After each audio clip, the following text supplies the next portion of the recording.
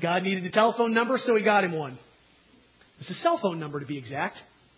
To show that God was, quote, available anywhere and anytime. He said in earlier times you would go to church to say a prayer. And now this is an opportunity to just make a phone call and say your prayer in a modern way. It seems that a lot of people appreciated the opportunity that this man had afforded them with his divine hotline. Within 1 week, over 1,000 people left God a message. What I think is fascinating, though, is that when they call that number, they get the following message. This is the voice of God. I am not able to speak to you at the moment, but please leave a message. True story. It seems to me, at the risk of sounding critical, that all he has done is help people make a connection with a disconnected God. Now, I could be mistaken, but I think that Jesus had something a little bit more intimate and personal in mind when he taught his disciples this prayer that we're looking at together in Matthew chapter 6. You think that's a possibility? Just something a little more than that. And my guess is that the believers in Acts chapter 2, that early gathering of Christians from Acts 2 that we have been looking at for several weeks now together, they were devoted to prayer. And I think that they were devoted to prayer because there was something that was far more significant going on. You remember we've said that it's very likely that in that early gathering of believers in Jerusalem, the disciples were there. 11 out of the original 12 were probably a part of that gathering of believers. And those disciples had been with Jesus. More than anyone else in that group, they had been with Jesus. They had spent 3 years with Jesus. They listened, they watched, they traveled with. They knew Jesus as well as anyone could possibly know Jesus. And I'm suspicious that they heard him pray often. They watched him go off to find a quiet place to pray. Numbers of times in the Gospels that is recorded. Several times the disciples come and find him because he's been in a remote place talking with his Father. The disciples knew something about prayer. And I think that the Jerusalem believers were devoted to prayer because they were learning from the disciples prayer as Jesus had taught them. They are the ones who were present when Jesus answered the response. Lord, teach us to pray. It was these guys who asked Jesus to teach them to pray. And so they remember back to that day. They remember the lesson that Jesus taught them. And we hear Jesus say right up front in this prayer that he teaches his disciples what I think is possibly the most significant thing in the prayer. And we talked about it last week. I want us to go there a little bit further together this week. Let's stand and read, shall we? It's a familiar text. Got a couple of readings this morning. The first one comes from the NIV. And then I'd like for us to read the Message following this translation because I think Peterson hits on some things and says some things in a way that really bring this truth out for us. Let's read together. This then is how you should pray. Our Father in heaven, hallowed be your name. Your kingdom come. Your will be done on earth as it is in heaven.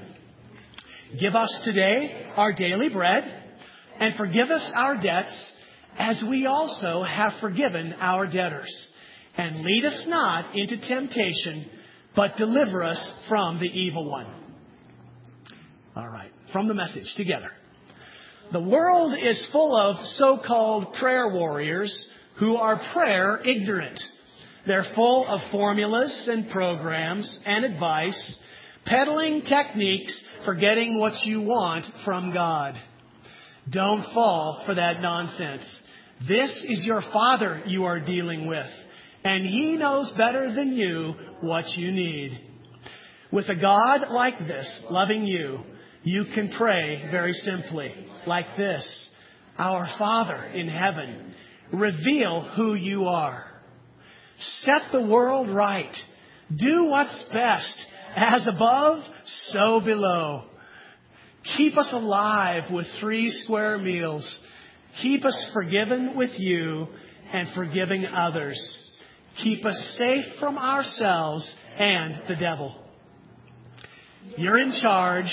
You can do anything you want. You're ablaze in beauty. Yes, yes, yes. My brothers and my sisters, this is the word of the Lord. Thanks be to God. Amen. Go ahead and be seated. All right, we talked about it last week. We read it a couple of times just now. The one word that Jesus would have used in this prayer that would have stunned His disciples. What is it? Exactly. Father. Father. Last week we talked about this being an invitation to intimacy. It's huge, my friends. At least in the lives of those first century followers of Jesus, this is huge. They were well versed. These Jewish men, they were well versed in the history of their people. And that history put Yahweh at the center of it all. Creator of the universe, the creator of all people. He's all powerful. He's the one who had decimated the Egyptians. He had parted the Red Sea. He had split the earth open at one point, and it swallowed up several thousand of their own people who were disobedient. He had knocked down the walls of Jericho, and on and on and on the history goes, proclaiming the greatness and the power of God. And in all of the Old Testament, there is nowhere where the people are encouraged or given permission to refer to Yahweh as Father. There are a few places where He's referred to in an analogy, Father-like, but nowhere, hear that, nowhere in all of their scriptures and in the history of their people are they ever encouraged or given permission to refer to this incredible God as Father. Papa. Way too intimate. Way too scary.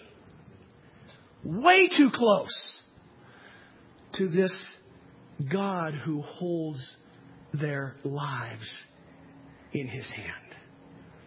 To call Yahweh Father was shocking to those first century followers. And yet, I wonder if there wasn't something that just kind of excited them as well.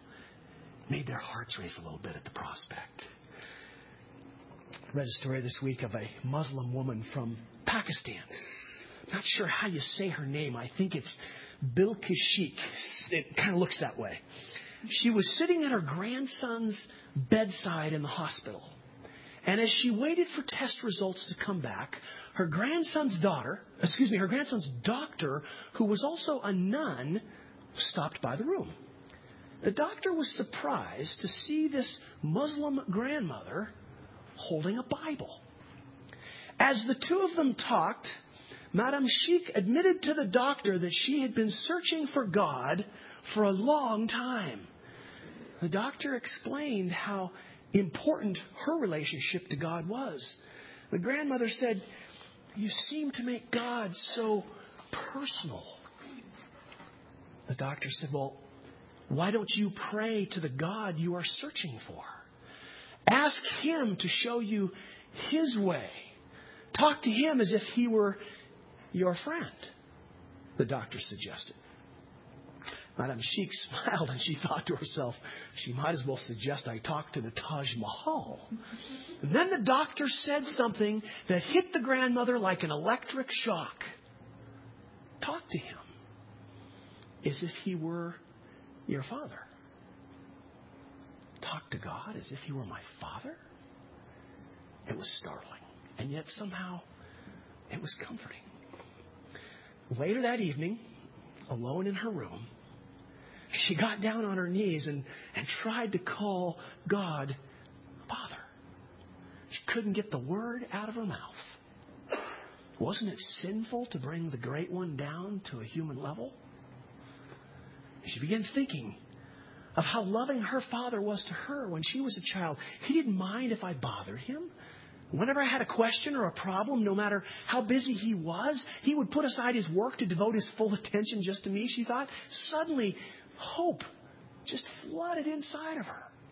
If my earthly father would put aside everything to listen to me, wouldn't my heavenly Father?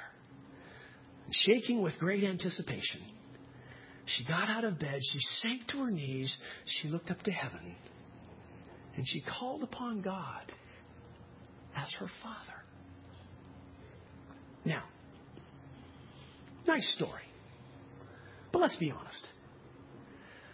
When was the last time you shook in anticipation of talking to God as your Father?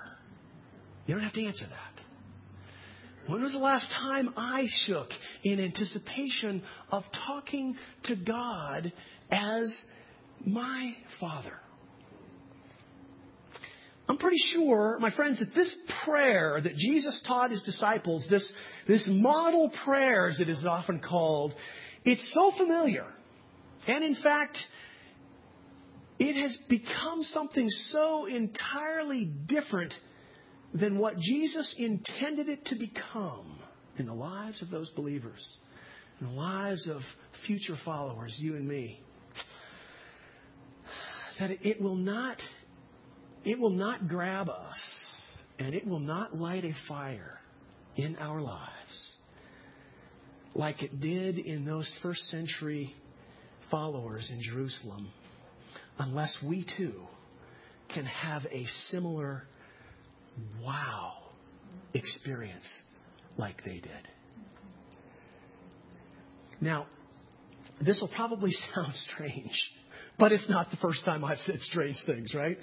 I think that a big part of our problem has to do with that word, Father. I think a big part of it has to do with our concept and our experience of fatherhood. The truth is that some of us here have had horrendous earthly fathers. Horrendous experiences at the hands of earthly fathers. It's a painful reality. And for those, they struggle to think of anything good related to a father. That's legitimate. The thing is, it was true in Jesus' day as well. People had bad fathers then too. People had negligent and abusive fathers and absentee fathers, and Jesus still encouraged his followers to address Yahweh as Father. Now, on the other side of it, there are lots of us in here who have had good fathers, if not great fathers. But that's a problem too, because they're still imperfect. And as great as they are, they're not great enough. They're not the standard that is set for us in this prayer. We are tainted in our understanding of fatherhood because of the human condition. I think we need to be reminded of a fundamental theological truth that this whole prayer is built on. Man, this just struck me in the early morning hours, as a matter of fact. So it's like this thought came into my heart, and I thought, whoa, I need to go more in this direction than where I was intending to go. So don't get your hopes up. It doesn't mean that the sermon is any shorter. However, it is a bit different than what I intended. I'm convinced that we need to camp on this particular point for just a little bit together this morning. So let's do that. And to start that, I want to ask you to have a conversation with your neighbor, someone nearby. Here it is. Thinking in terms of parent-child relationships. And specifically, because of the context of the prayer, of a father and a child, what might be some differences between the relationship of a child and their birth father as compared to a child and their adopted father or father to adopted child? I'm sure we've got folks in here who have adopted children who could really enlighten us. But talk with your neighbor. What might be some of the differences? Child with natural father, child with adoptive father. All right? Just bat that idea around for a minute with your neighbor. What do you think?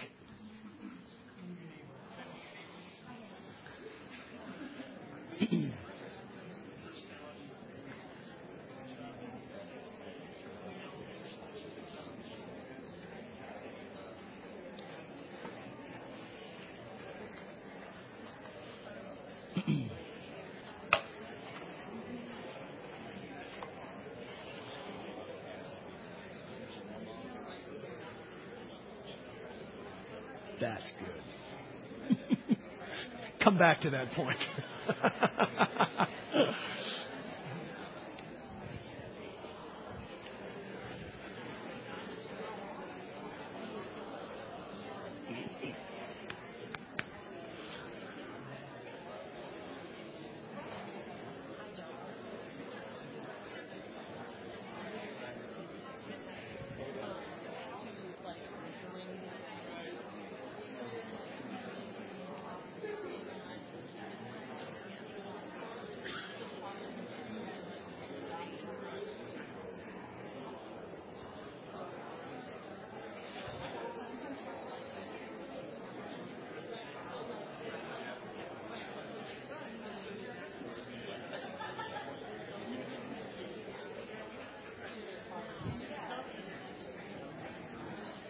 Okay, what do you think? Enough time? Could go on and on, right? Okay, I'm curious. Tell us what you heard. What were some of the comments that came out of your discussion? Don't be shy. You didn't talk about it, right? No. Lee? Well, I had no idea this is where you're going. In a sense, an adopted father chooses a child, and a biological parent doesn't choose that specific child. That's exactly right. And in fact, did you hear that? A father who adopts chooses that child. Biological father doesn't have a choice. And we sometimes laugh, don't we, about the accidents that have become our children. That doesn't happen with parents who are adopting. What else? Doug, please.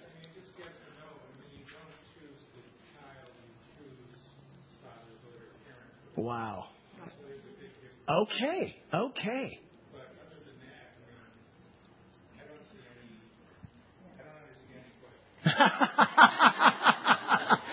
Oh, you did. You answered it. As poorly formulated as it was. It's the father. It's not whether you're the father because of one thing or because of another thing. Okay. It's the essence of father that's the important, not the modifier. Okay. Good. Craig?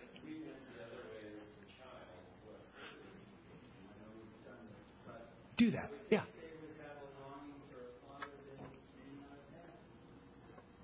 In some instances, I'm sure that's true. It's reasonable. Yeah. Good. Andrew. I think a lot of times there are barriers of acceptance on both sides that have to be crossed. Okay. Did you hear that? Sometimes there are barriers of acceptance that are on both sides that have to be crossed. Yeah, that's legit. What else, Alan? My childbirth situation is a little blur about it. Okay.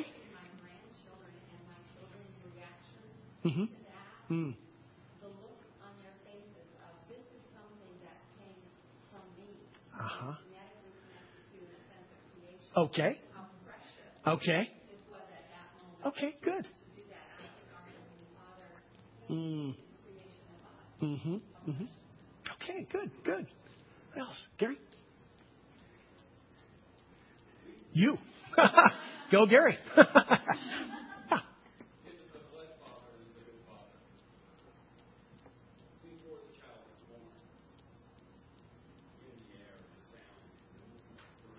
Okay.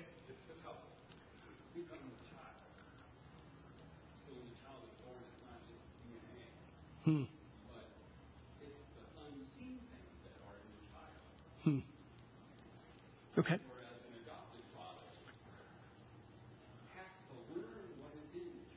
Huh. Okay. Okay. Okay. Good. Good observation. RJ. I would have to say, I'm going a little more in line with the fact that regardless, whether it's blood of my blood, we're all at some point adopted because there are kids out there that have blood fathers that are not their fathers. Okay. And so therefore, they did not accept the responsibility. Mm-hmm. And so therefore, the thing that gives me is a love and trust Mm-hmm. regardless. Okay. And it hasn't had boundary and going on whether it's adopted or. Okay. Good. Good. Yeah. Peg.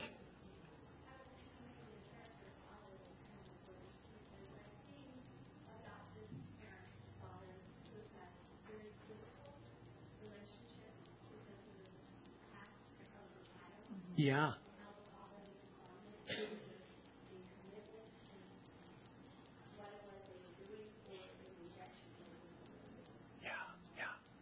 Yeah, so true, so true. Baggage from the past, so to speak. Yeah, good stuff. Good stuff. There are so many similarities, and yet there are some stark differences, I think. And the most pronounced was verbalized by a couple. The father who is going to adopt a child chooses to adopt the child. There is a deliberate choice. There is movement in that direction to take on that commitment, if you will. Now, I know that we can't make too much of this comparison because we're always putting our human understanding of fatherhood, whatever the realm is, against the reality of who God is as Father. So undoubtedly it breaks down. But let me remind you of an important passage. We've seen this before. It deals with this very topic. In Romans chapter 8, just make a note of that and go back later today and read that chapter. Romans chapter 8, the Apostle Paul talks about the life that we have been given through Christ as opposed to life under the law, which was no life at all, according to Paul. Therefore, he says, brothers and sisters, we have an obligation, but it is not to the sinful nature to live according to it. For if you live according to the sinful nature, that's life under the law, even though you're trying to keep the law, you will die. But if by the Spirit you put to death the misdeeds of the body, you will live. Now listen closely. For those who are led by the Spirit of God are the children of God. The Spirit you received does not make you slaves so that you live in fear again. Rather, the Spirit you received brought about your adoption. And by that Spirit, we cry, Abba, Father. Would have been the same word that Jesus would have used in teaching his disciples this prayer. Abba, Father. We translate it in the Greek, but Aramaic was the language of the day. The Spirit Himself testifies with our spirit that we are God's children. Now, let me use my spiritual gift of pointing out the obvious here for just a moment. If through faith in Christ and the work of the Spirit, we were adopted at some point in time as children of God, and that's what Paul is talking about, then that means that prior to that point in time, we were not children of God. You with me? If at some point we became children of God, then at some point prior to that point, we weren't children of God. I know this is brilliant, but hang on, it gets better. In the early verses of that same chapter, Paul talks about our minds and our thinking process before we became children of God. He describes our thinking as hostile to God. Not only were we unwilling to surrender to God's love, he says we were unable to surrender to God's love until the Spirit opened our spiritual eyes. Then if you turn over to Ephesians chapter 2, we would hear the apostle use words to describe us when we were not children of God. He calls us the objects of wrath. Even nice people like us could never measure up to the magnificence of God's holiness. We deserved, according to Paul in Ephesians 2, to be rejected by God, objects of wrath, that is, left to our own demise. And then he says this, but because of His great love for us, God, who is rich in mercy, made us alive with Christ. Even when we were dead in sins, it is by grace that you have been saved. To be saved is to be made a child of God. Adopted into a family that we did not belong to, nor did we deserve it. Are you with me? Okay. This is so important for us. So important for us to understand that God adopted us as His children. Because of faith in Christ, we become members of His family. Now, why did God do this? Most of us would probably raise our hand and say, because He loved us. We know that to be true, but we don't live like it is. Theologically, we understand that it's orthodox. But on a daily, practical basis, we live a little bit more like atheists in terms of how it penetrates our thinking and our living. God adopted us as His children because He loved us. He didn't adopt you because you're a really nice person. He didn't adopt you simply because you're a nice person or because you're not as bad as your neighbor or someone at work. He adopted you because He loves you. And you were adopted, according to Paul's language that we just heard, when you were God's enemy. He didn't adopt you because you're an unselfish person who cares about others. He adopted you because He loves you and you were an enemy. He didn't adopt you because you give money to charity or because you're aligned with the correct political party and you make the right votes. It seems absurd, I know. We know that God saved us because He loved us, but the reality is we don't bring that to the table of how we live our lives. How does that truth that God adopted me when I didn't deserve to be adopted simply because He loved me and there was nothing in me that deserved His love or His favor or my adoption into His family? Does it work its way out into our daily lives and into our prayer lives?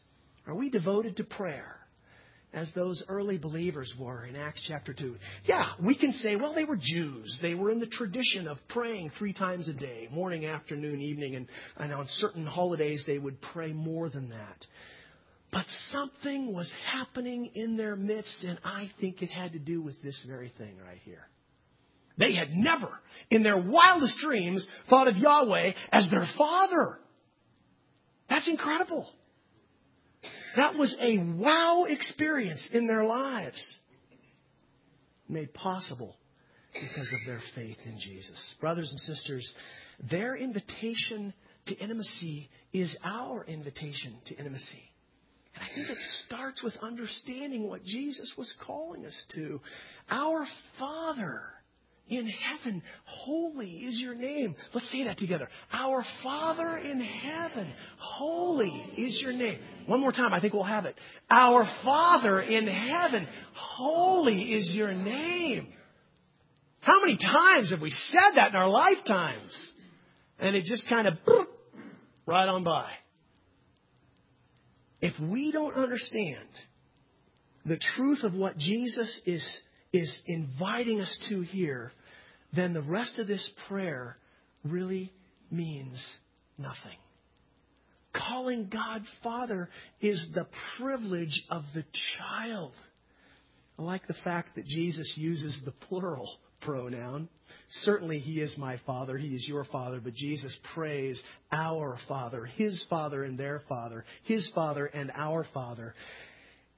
I think He was including Himself, reminding us that prayer to our Father identifies us with a huge and wonderful and diverse family, all adopted by an amazing God who loves for no other reason than that He loves. I like what John Stott says about this prayer. He says the entire prayer is less concerned with the protocol in approaching God than with the truth of who He is. To establish within the believer the right frame of mind. We start with this invitation to intimacy, understanding that we have undeservedly been adopted into this family by a God who loves and is amazing. And it's that starting point, I think, that helps us understand and bring meaning to the rest of the prayer. It is more than just words that we pray on occasion at a funeral or in worship. It is powerful. It is life-changing. Praise team, why don't you come on ahead and lead us in response this morning. Our Father in heaven, holy is your name. Let's pray together.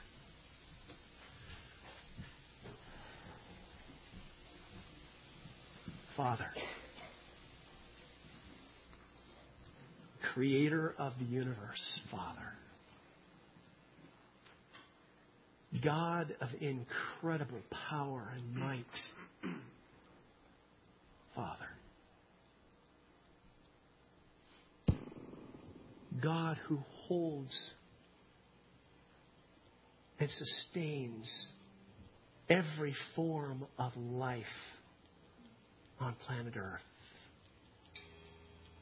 Father,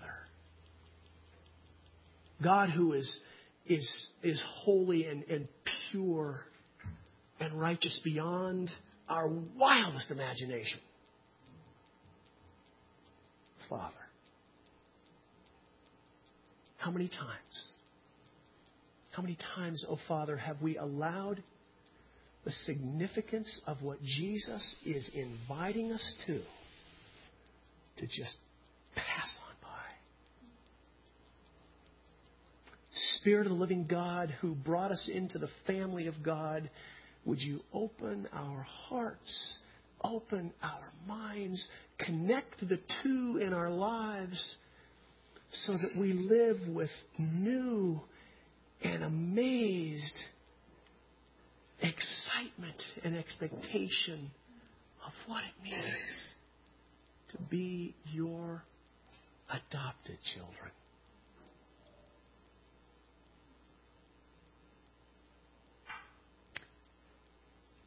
We pray that the words of this prayer will become more than just familiar. We pray that because you give us a greater understanding of what it means to have you as our Father, that these words will transform our lives, our thinking, our actions, our relationships, everything that is part of who we are. We ask in the name of Jesus, who taught us to pray this way. Amen. Amen.